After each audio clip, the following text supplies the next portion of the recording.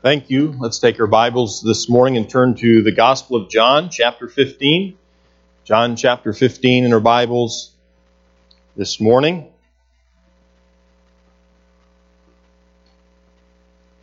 You ever find yourself from where your current position in life, your current situation, you ever find yourself trying to peer ahead through into the unforeseeable future to find out how it's all going to work out for you? You ever find yourself doing that? I think that's where the hearts of the disciples were here on the night that Jesus was betrayed. I think we know that their hearts were troubled. Jesus had identified that and told them, "Let not your hearts be troubled."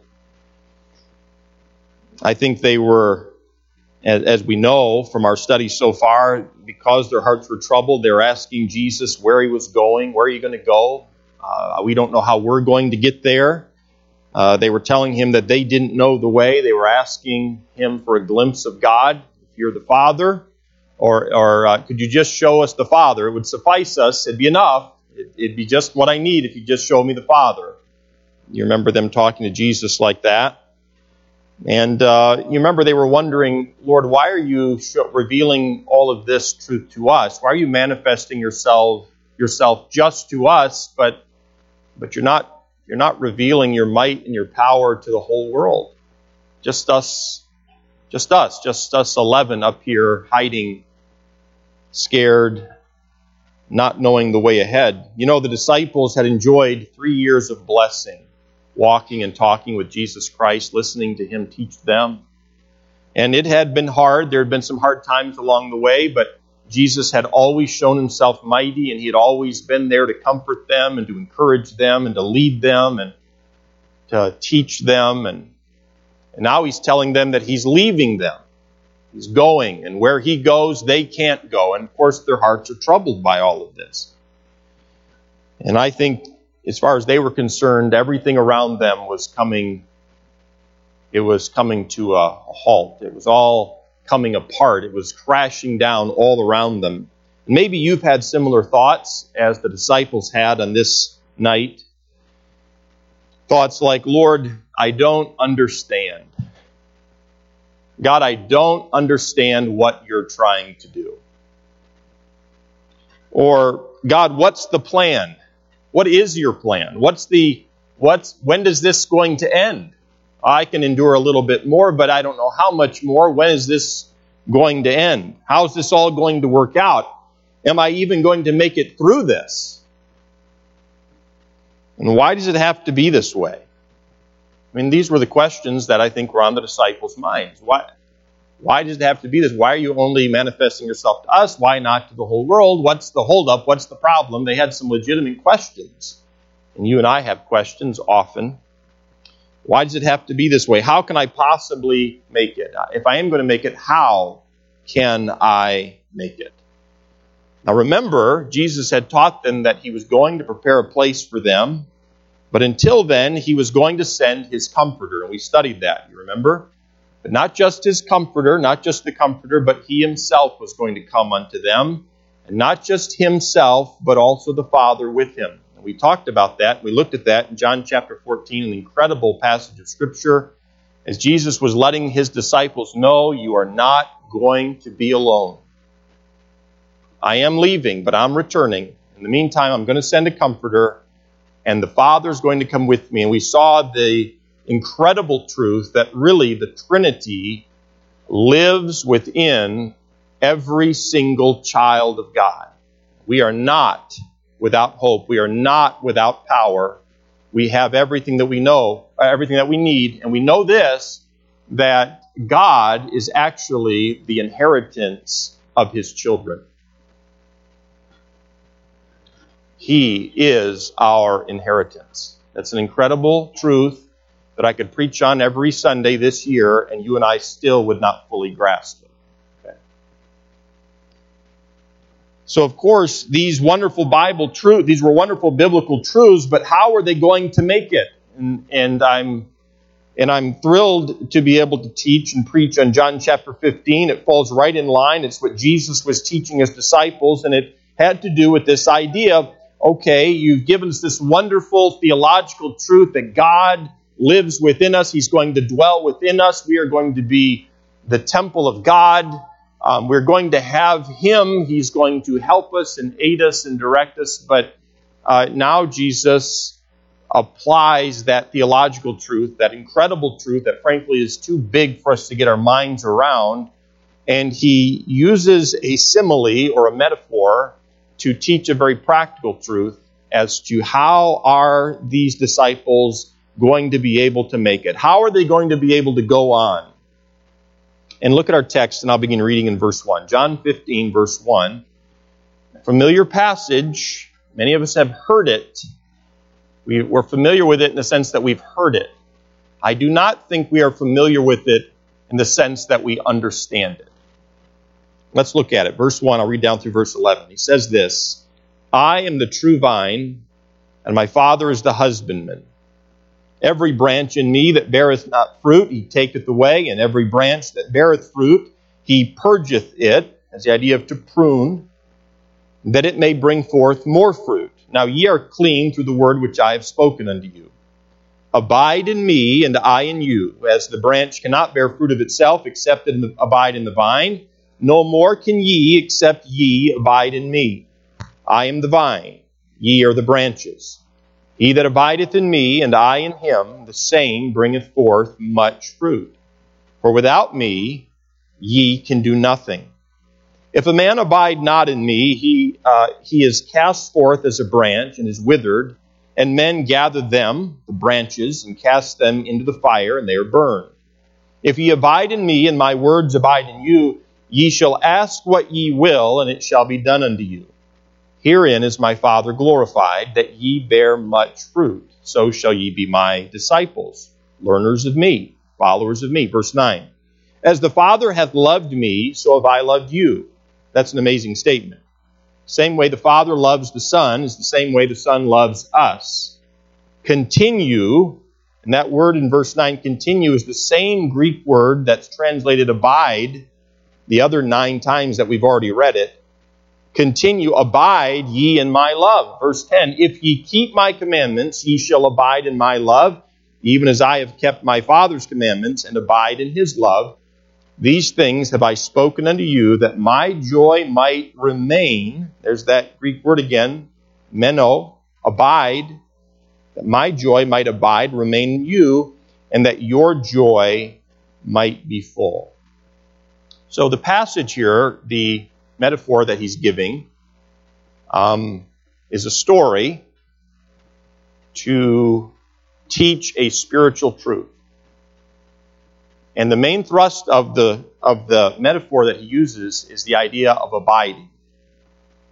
How are these men who were worn out, tired, struggling with hopelessness, how are they going to be able to make it? How are you going to be able to make it? Temptations all through the auditorium. A lack of wisdom on big decisions that need to be made. Unbelief, struggling with the sin of unbelief. Can I trust him? Okay, I trust him, but I'm not sure how it's going to work out for me. How do I keep going? Loneliness. Separation that has taken place. How are we going to be able to make it? And the answer for the disciples that Jesus had for them is the very same answer that is true for you and for me as his learners. And his answer was, you need to abide in Jesus Christ, and he, Jesus Christ, will abide in you. You continue in him, you rest in him, he will continue in you. He will continue to deliver you. He will continue to sustain you, to nourish you, to comfort you, to teach you, to guide you, you see. Abide in me, and I in you, And the same, those two combined, the same will bring forth much fruit. Let's pray together and we'll look at this passage. Dear Heavenly Father, help us, I pray. We need it. There are many needs represented in this room, in my own life as well. Father, as we've just read in this passage, it is true that without you, we can do nothing. In and of ourselves, we do not produce anything that is good, anything that is pleasing to you. We need you. We acknowledge that. I pray that you, by your Holy Spirit, would teach us. I pray that he would have free reign in this room and in our hearts. I pray that he would bring conviction and encouragement and comfort. Father, I pray that he would teach us. And Lord, I pray that we would better understand this passage, but not just intellectually in our minds, but that we would experience it in our lives, because that is your will. Help us, I pray, in Christ's name. Amen. So look again at the passage. You see the word abide shows up 11 times, or I should say the Greek word meno shows up 11 times. You see the English word abide shows up 9 times. I already drew your attention to it, but I think it's in verse number 9. The word continue is actually from the same word meno. And then also in verse 11, you see the word remain, translated in the English language remain, coming from the same Greek word meno. So this idea of abide shows up 11 times in 11 verses. How many of us would understand that it's important? Okay, it's important. It is very unusual that we look at a passage of Scripture and we see one word showing up 11 times in 11 verses. In several of the verses, it shows up multiple times. Okay, so it's a big deal. The word abide means to stay. To stay. It has the idea of to stay in a given place or a given state, a condition. It has the idea of to stay in the same relationship, or to stay with the same expectancy that something's going to be done. In other words, to not give up hope. It means to continue. It means to dwell with, to endure, to be present, to remain, to stand, to tarry. Okay. Webster's 1828 dictionary defines the word abide as to remain, or to kind of settle down. To settle down like you're going to stay there for a while. You know, our culture today in 2020 places a tremendous amount of emphasis on going somewhere and getting on with things. It doesn't work out, you just move on. You know, it doesn't work out the way you like it to, you give up on that and you move on to the next thing. Now, there are some things in this life we ought to give up on and move on from, okay? But the Lord Jesus Christ is not one of them. I think if I were to ask you the question this morning, how many of you who have believed upon the Lord Jesus Christ, I mean, you trusted Him to save your soul from death and hell. If I asked you, how many of your lives have worked out exactly the way that you thought they were going to? I mean, the Lord led you, He directed you, He guided you. You knew He was guiding you and directing you and working in your life. How many of you, for you, and don't raise your hand, but for how many of us in this room, we would say, you know what, our lives worked out exactly the way we thought they were going to, even better than we expected. Now, if we're being positive, we can say God has worked mightily in our lives. But from a fleshly perspective, we would say, well, I'm a little disappointed. You know, I thought the income would be greater. I thought the house would be bigger. I thought the vehicle would run better. I thought my life would be easier following Jesus.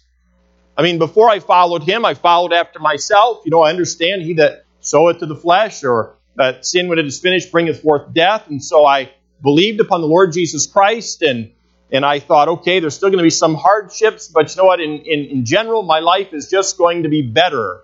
It's going to smell better. It's going to feel better. It's going to be easier, right? Following Jesus.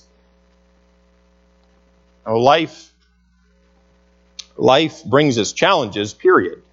Sickness, there's sickness on the earth. That's just the way that it is. There's disease. There are bad decisions that people make. And just because a person has believed upon the Lord Jesus Christ does not mean that life all of a sudden for a child of God is just easy. And so we have to make a choice. Are we going to continue in Christ, to trust Him, to rely upon Him, to abide in Him? Or are we going to move on? Well, I tried that. I tried the Lord. Like I tried an investment. It didn't work out, so I'm moving on. Jesus is talking to His disciples about how they are going to be able to go on, how they're going to be able to make it. And so this word abide has the idea of staying in a given place, this staying in a relationship, in a position. And in our society, that's viewed negatively. Americans are on the move from relationship to relationship, from state to state, from company to company, job to job, church to church. And the tragedy is that fewer people, I feel, are abiding in the Lord Jesus Christ, are settling in for the long haul. I'm going to trust Him no matter what. Having a close-knit relationship with the Lord. Now we know the time frame of this conversation that Jesus is having with His 11 disciples, right? The group has left the upper room. You see that back in verse 31 of chapter 14. But when He says, "But that the world may know that I love the Father, and as the Father gave me commandment, even so I do." And then He says to His disciples, this is the Last Supper, He says, "Arise, let us go hence." And so they're in Jerusalem in the upper room. They finish up Jesus' teaching.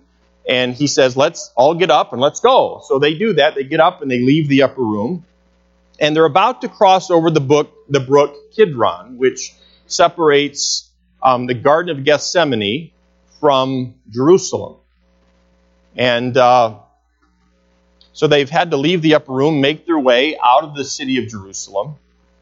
I don't know if they necessarily went to the temple. That was sometimes customary. Other times it was not. I don't know where they went during this period of time where He's teaching now. I think it's more probable that they've left the upper room. They're making their way down toward the brook Kidron, where they're going to go up the other side. There are olive trees there. There would have been vineyards there. And the disciples, as Jewish men, would have been very familiar with the idea of vineyards. How many of you have a vineyard? Okay, so we're not. You drink grape juice, right? All right, that's about the extent of our knowledge of vineyards. Welch's grape juice.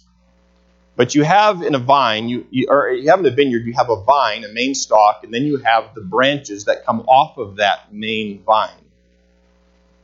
And we'll look at that as we go through here a little bit. But here they are. They're about to cross over the brook Kidron. And before they cross over Kidron, and before they make their way up to the Garden of Gethsemane, they pause here, and Jesus teaches them using an allegory, this metaphor, which is a picture that can be interpreted to reveal a hidden meaning. Now, look over to chapter 18 for just a moment in verse 1.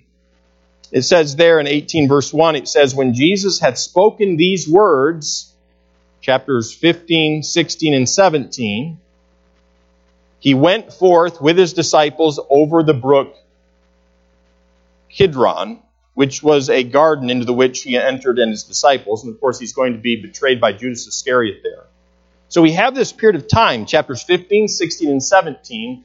They've left the upper room. They have not yet passed over the brook. And Jesus is teaching His disciples about this matter of how they're going to be able to make it, even though He's leaving. You can go back to chapter 15 where we'll be at.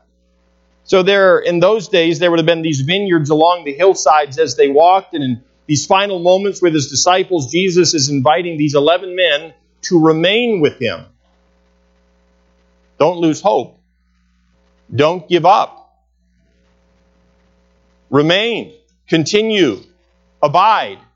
How many of us in this room have ever been tempted to give up hope and not trust the Lord? You don't have to raise your hand. I'm tempted to have you raise your hand. I dare say it would be most everyone in the room. Did you hear what I just said? Everyone in the room. Sometimes in our personal lives, in our what we call our journey through life, some of you in this room are facing some very difficult things that I'm aware of, and others, you're facing difficult things that I have no idea about, but the Lord knows about it. Sometimes we have in our mind that no one has it worse than we do, harder than we do. No one can understand us. We don't have the ability. We're not going to make it. There's a hopelessness, okay? It's called unbelief. It's very common to man, and it's something that every single one of us at times in our lives struggle with. These men were struggling with this. Jesus knew that at this moment they were struggling with this. He knew that in the days coming, they were going to be struggling with this. Peter's going to deny him 3 times. Thomas is going to say, after he's told Jesus has been raised from the dead, Thomas is going to say, yeah, unless I can stick my hands in the prints of the nails in his hands and in his feet and thrust my hand into his side, I will not believe that he has been raised from the dead. And this is one of his disciples, okay? So they were prone to unbelief just like you and me. And Jesus, as he's talking to these men, he's inviting them, remain with me, stay with me, abide in me. This is the way you're going to make it. Don't just try me out, is what he's saying. Don't just try me out or give me a chance or see what it might be like, and don't reevaluate.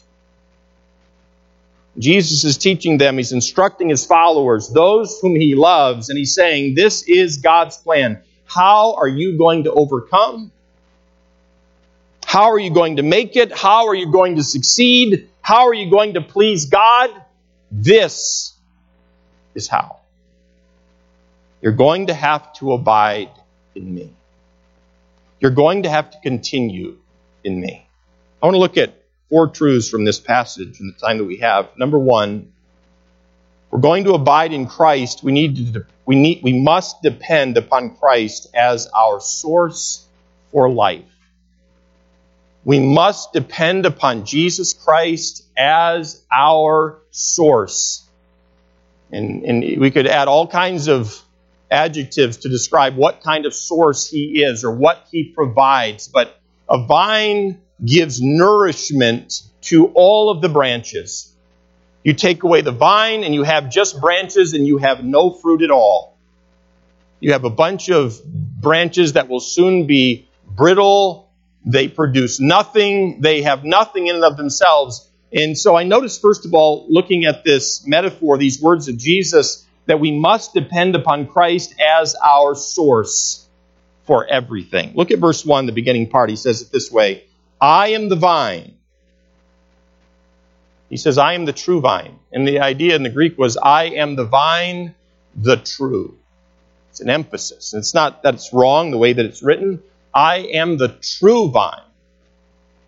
Now, why does he say, I am the true vine? Why does he say that he is the true vine? Why didn't he just say, I am the vine? Well, there were other vines, and there are other vines spoken of in the Word of God. And what were some of these other vines? Well, there are actually 3 different vines found in Scripture. There's the past vine of Israel. There is the vine of the world, which would be future, as it's spoken of in the book of Revelation. And then there's the true vine, which is present, who is the Lord Jesus Christ.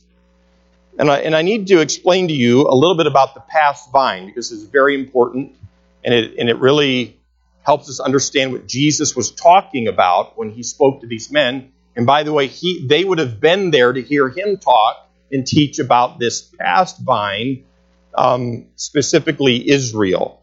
And the past vine was the children of Israel. And there are many passages we could go to. I'm going to ask you to look with me to Matthew 21. Matthew chapter 21. And God miraculously had transplanted Israel into Canaan.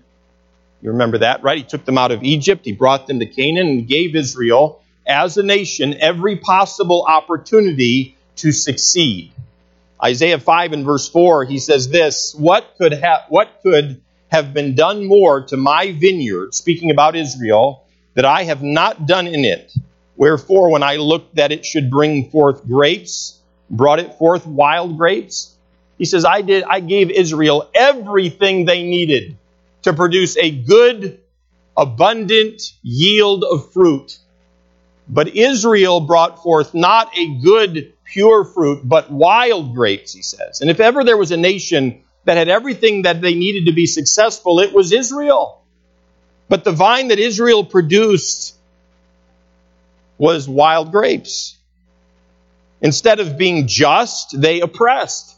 Instead of worshiping God, they worshiped idols. Instead of being pure, they lived in fornication. Instead of producing righteousness, they produced unrighteousness. And so what did God do to Israel? Well, he chastened them. Mercifully, he gave them the truth. He would send his prophets to them, and they would tell them the truth. Sometimes Israel would repent, and sometimes they would not. And so if they did not repent, God mercifully brought judgment and consequences upon Israel. Mercifully, he forgave them, and when they would repent, and mercifully, he would restore them back to the land. Over and over again, this happens, and we see it in the Old Testament. And God sent his own son to the vine of Israel, and they rejected him. They scorned him. They lied about him. They accused him and mocked him. And finally, the vine of Israel killed the Son of God. So there's the past vine of the children of Israel. The Bible also speaks about the future vine of the earth. In Revelation 14, we'll not take the time to turn there, but the future vine of the earth, is the world system of rebellion against God, which is ripening for the judgment of God. And the unsaved are branches in the vine of the earth. They depend upon this world for their sustenance. The unsaved of this world depend upon the vine of the earth for their satisfaction. Sometimes you and I find ourselves trying to depend upon the vine of the earth for satisfaction. But it never brings satisfaction. And there's coming a day when the vine of the earth is going to be cut down and destroyed, according to Revelation chapter 14. And Jesus is going to actually trample out that vintage. And Jesus is going to return to rule and to reign. And so that brings us to where we're at. And I've asked you to turn to Matthew chapter 21. And I want to draw your attention here to the present vine, which is the Lord Jesus Christ. And of course, Jesus, in our passage in chapter 15 and verse 1, the beginning part, he's telling us that Jesus is the true vine. And not many hours before our passage in John chapter 15, Jesus had spoken. He had used the same figure of speech in Matthew chapter 21. I'm going to begin reading in verse 33. Are you there? Matthew 21. Look with me at verse 33. He's speaking using another parable. And I'm going to read down through verse 43.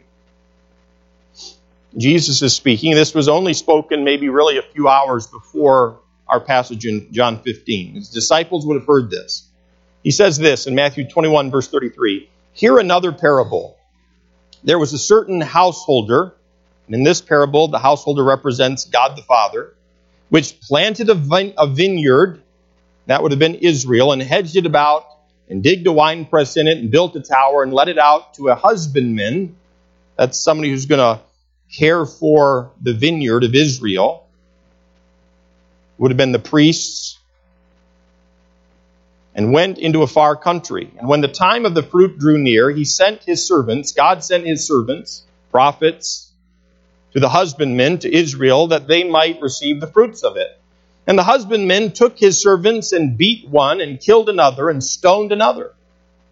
So they rejected the messengers of God. Verse 36, again, God sent other servants more than the first, more important than the first, and they did unto them likewise. But last of all, he sent unto them his son, saying, they will reverence my son. But when the husbandmen saw the son, and the leaders of Israel saw the son, they said among themselves, this is the heir. Come, let us kill him, and let us seize on his inheritance. And they caught him and cast him out of the vineyard and slew him. Jesus is speaking these things. When the Lord thereof of the vineyard cometh, what will he do unto those husbandmen? Jesus asked these religious leaders about themselves. And they said unto him, he will miserably destroy those wicked men, and will let out his vineyard unto other husbandmen, which shall render him the fruits in their seasons. Jesus saith unto them, Did ye never read in the Scriptures, the stone which the builders rejected, the same has become the head of the cornerstone? This is the Lord's doing, and it is marvelous in our eyes. And notice verse 43, therefore say I unto you, the kingdom of God shall be taken from you, speaking of Israel, and given to a nation, an ethnos, a reference to the Gentile church, bringing forth the fruits thereof. You can turn back to John in chapter 15.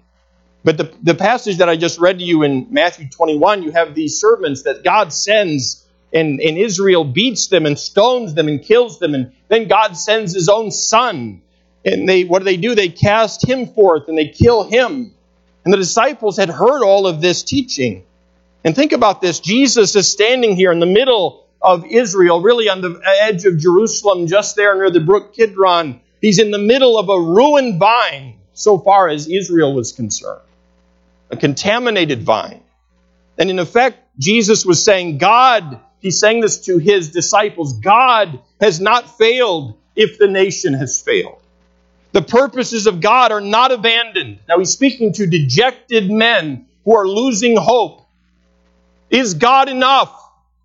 Can God save? Is there any salvation? If you are going to leave us, and they believe Him to be the Messiah, the Christ, the Son of God, if you are going to leave us, is there any salvation at all? Jesus, as He looks at these men, He's telling them the purposes of God are not abandoned. God has not been defeated. He, God, who has created the vine to bring forth fruit for the world, is not defeated. And He says it, I am the true vine. And think of this. It's dark. It's at night. The moon is probably out in Jerusalem. Jesus is there with only His 11 men. And all around Him, there's unbelief throughout Jerusalem. This night, there's treachery. Judas is going to the priest. He's being paid off. He's going to deliver Jesus into their hands. He's going to betray Him with a kiss. He's going to be denied. They're going to break their own laws to try Him during the night. Pilate's going to wash his hands, even though he knows he's an innocent man, and they're going to kill Him. So all around Jesus, there's this treachery and rejection and betrayal and hatred, and all the other vines are just imitations, by the way. There's no satisfaction in them. There's no true sustenance. There's no life there. All the other vines are not the real thing. And here's the truth about Jesus being the vine. We who are saved have been grafted into Him. We've been grafted into Christ. We have a living relationship with Jesus Christ, and we literally belong to Him. Jesus Christ is our only source, and we depend upon Him for what? We depend upon Him for life and for strength and for wisdom and nourishment and understanding and courage and patience and joy. We abide in Him. We continue in Him, and He provides for us peace and understanding and true satisfaction. And on that list could go. And so Jesus is saying to His disciples, you need to continue to depend upon me as your source. I, Jesus was saying, am your everything. I am your life.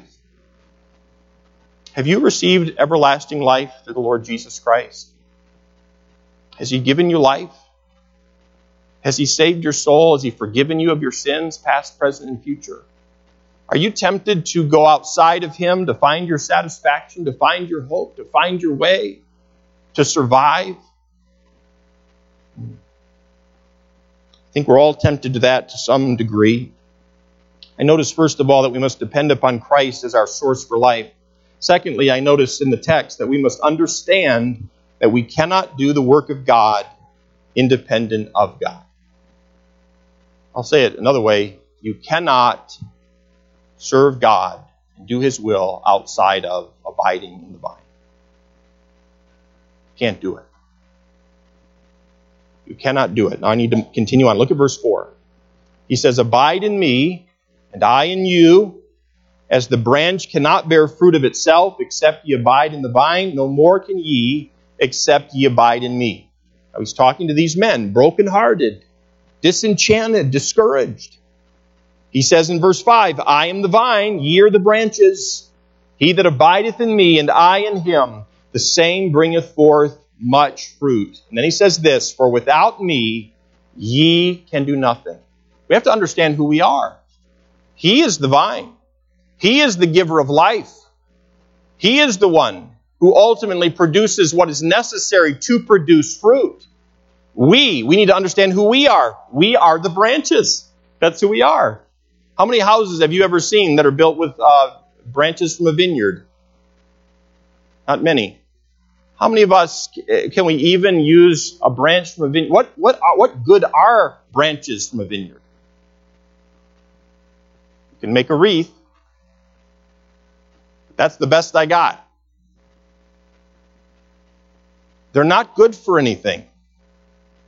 You can't mill them into boards and build a house. You can't make a deck out of them. You can make a wreath.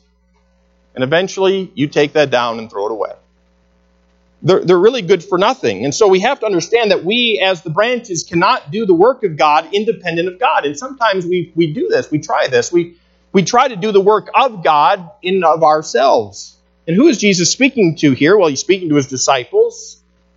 Again, a branch is useless in and of itself. A branch cannot reproduce its own life. It relies upon the life from the vine. It's our communion with Christ, the branch's communion with the vine that gives life. And it's our communion, our fellowship with Christ through the Holy Spirit that makes it possible to bear fruit. You know what? Marriage is a union, right?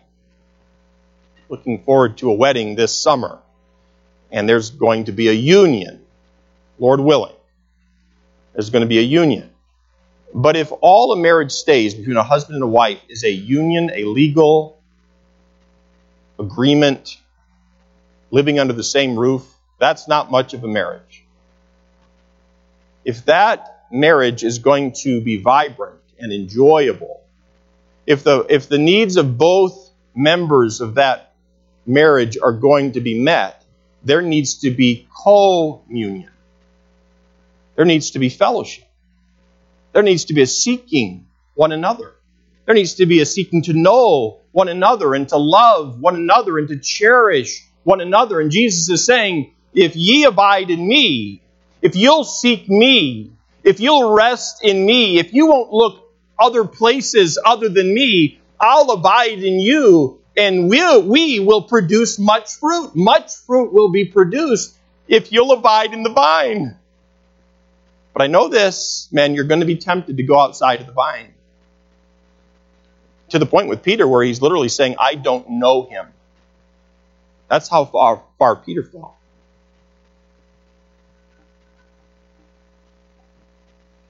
It takes daily love and daily devotion to maintain communion in a marriage. You know, a shepherd brings a sheep into the flock, but that sheep must follow the shepherd to have protection and provision.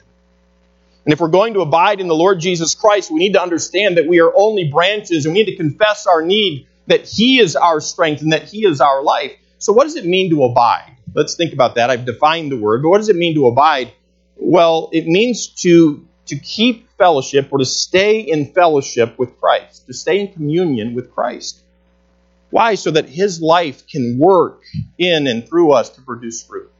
We're just branches, just conduit, really, through which His life flows.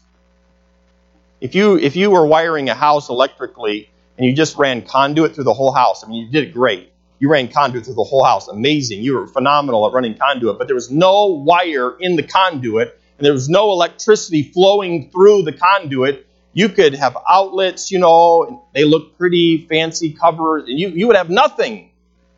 Just a bunch of conduit. We are the conduit. Jesus Christ is our life. He's the power that surges through the conduit. He referred to Himself as living water, flowing, we might say, through the conduit that gives life to all who drink from it. And we need to yield to the Word of God. Look at verse 3. He says, ye are clean through the word which I have spoken unto you. God's Word purges. It even prunes. It takes away entanglements. It keeps us, it allows us to bear fruit. It keeps in other things from being in our lives that would keep us from bearing fruit. So we need to be in the Word of God. We need to obey Christ. Look at verse 9, because we love Him. Verses 9 and 10, he says this, as the Father hath loved me, so have I loved you. Continue, abide ye in my love. If ye keep my commandments, ye shall abide in my love, even as I have kept my Father's commandments and abide in His love. So how do we know, though, if we're abiding? Is there something we ought to feel? Like, is there a day you wake up and you're like, wow, I think I'm abiding. Whoa. No, you might have just gotten shocked. You're holding your dog's shock collar, and you accidentally hit the button. Whoa. No, that doesn't mean you're abiding. Abiding is not a feeling, okay? It's not a feeling. How do we know that we're abiding then? Is there any evidence that we can expect to see? And the answer to that is yes. Look at verse number 2. One of the evidences of abiding in Christ is bearing fruit. He says, every branch in me that beareth not fruit, He taketh away. And every branch that beareth fruit, He purgeth it. Notice He purgeth, He prunes a fruit-bearing branch. Why? That it may bring forth more fruit. So one of the signs to know that we actually are abiding in Christ is that He actually brings painful things into our lives to take away unnecessary branches that are sprouting out, distractions in our lives that would draw away the nourishment of the vine for its own purpose. And God actually is the one who's doing the pruning. One of the ways you know that you're abiding is if you recognize God is actively working in your life. You're going through some challenging things.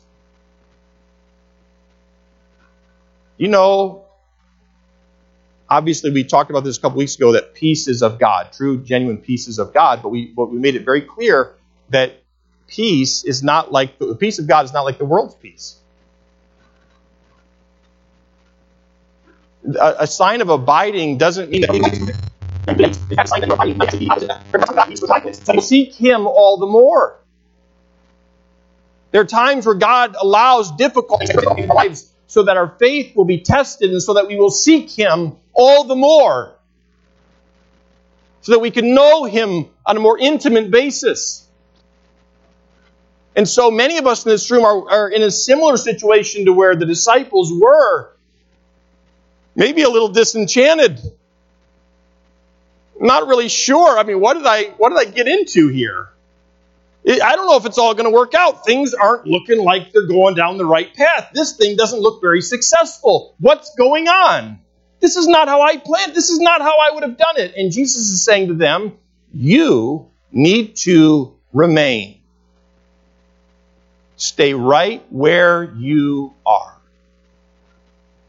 Trust me, is what He's saying. Abide. Continue. You say, I'm just getting ready to pull up and move on. And I'll find I'll be fresh and new, and I'm just going to get a new beginning. The Lord, if He moves you, then so be it. But don't you dare remove yourself from where God has you. Some of us can't. Some of us can't. We would if we could, but we can't. Another sign that we're abiding in the Lord is that our Father is actually pruning us. And I mentioned that in verse 2. You see it there in verse 2. Another sign that we're abiding is that God answers prayer. Look at verse 7. He says, if ye abide in me and my words abide in you, ye shall ask what ye will, and it shall be done unto you. Now, as His words abide in us, His words become our words. We're in full agreement with that. Jesus says to His disciples, you can ask for whatever you want, and it'll be done. Many of us can't ask for whatever we want because our wants are not in line with what God wants. We can't expect God to say yes to what we ask for because what we're asking for is totally not in obedience or submission to what He wants. But Jesus here says, If I'm abiding in you and you're abiding in me and my words, if you're obeying my words, if you are not just obeying them outwardly, but inwardly, if you are in agreement with my words, you can ask for whatever you want, and God will say yes to it. There's more that we can talk about that. Another sign that we're abiding in the Lord is that our love for God is deepening, and our love for our fellow believers is growing. Look at verse number 9. He says, as the Father hath loved me, so have I loved you. Continue, abide in my love. Look down to verse number 12. This is my commandment, that ye love one another as I have loved you.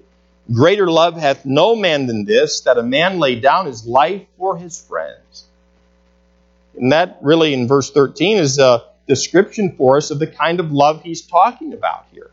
Verse 12, he says, this is my commandment, that you love one another as I have loved you. That tells us the degree. But then he goes one step further and he says, if you want an illustration to what degree I'm telling you to love one another.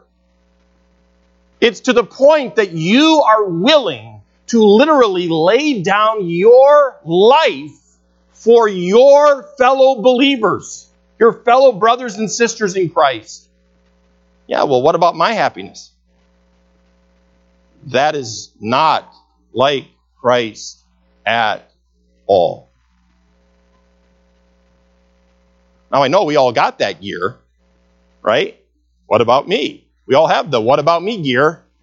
What about my happiness? We all got that gear. Jesus is saying to his disciples, this is a sign that you're abiding in me if you're loving like me. You're putting others before you. You're putting your brothers and sisters in Christ before yourself. Another sign that we're abiding in Christ is joy. Look at verse 11.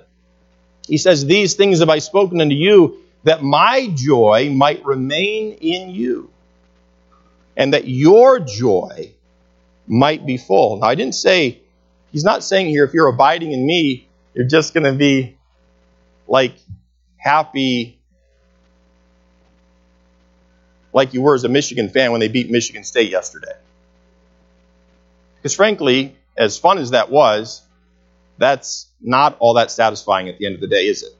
I mean, it's great when you got to see your Michigan State buddies and look them in the eyes like you loved them, but they knew better.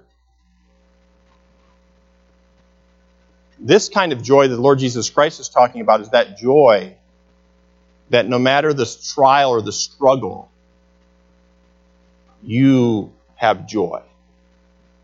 Why? Because you're abiding, you're resting, you're remaining in the vine. You're resting in Him. You're trusting Him.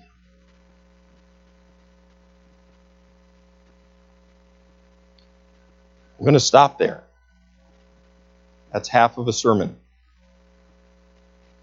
You're going to have to come back next week if you want the rest of it. Okay? Now, I have a question for you before we pack up, okay? Are you abiding in Christ? Because if you're not, you're going to lack joy. Some of you are packing up. Don't tempt me to preach the second half right now. If you're not abiding in Christ, and when I'm not abiding in Christ, you know what I lack? I lack joy. I lack contentment. I lack thankfulness. Answers to prayer aren't there.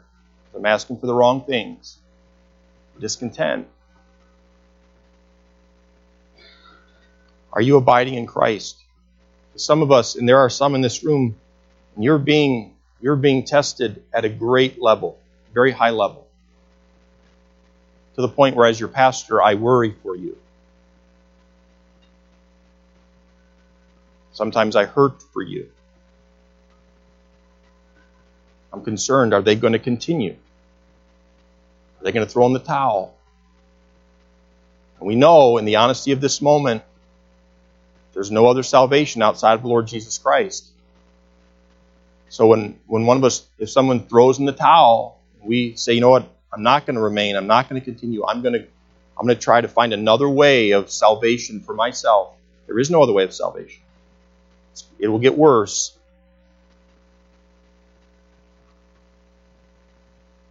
The Lord Jesus Christ had these men at this point in their lives. He looks at them and he says, you need to abide in me. I'll abide in you. We'll see it next week. It's going to produce much fruit. Are you following me? Much fruit. We're going to look next week at what kind of fruit abiding in Christ produces. And it is beautiful. Some of you who are on the verge of collapse, you feel that you can barely continue on yourself in life. I'm telling you, if you will abide in Christ, He will produce fruit, much fruit, and much more fruit through you. We'll look at it next week. So this week, I want you to focus on abiding in Christ. I'm going to continue. I'm going to settle down. I'm going to remain in Christ.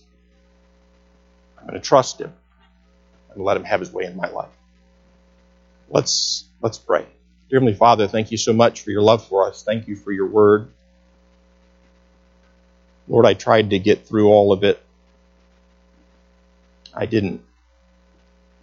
Lord, I'm trusting you by your Holy Spirit that you'd work in the hearts of your people, that you've given us what we've needed today. Pray that you'd sustain us, strengthen us, nourish us, Lord.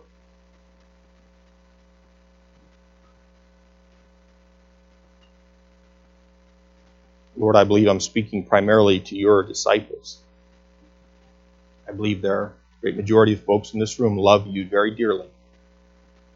And Lord, as adults, as your followers, there's some of us who are on the verge of collapse. Lord, we need this truth. So I pray that you would teach us by your Holy Spirit this week. Some of us just help us to ponder what it means to abide. May that question burn in our hearts and our minds. May we go back and read this passage.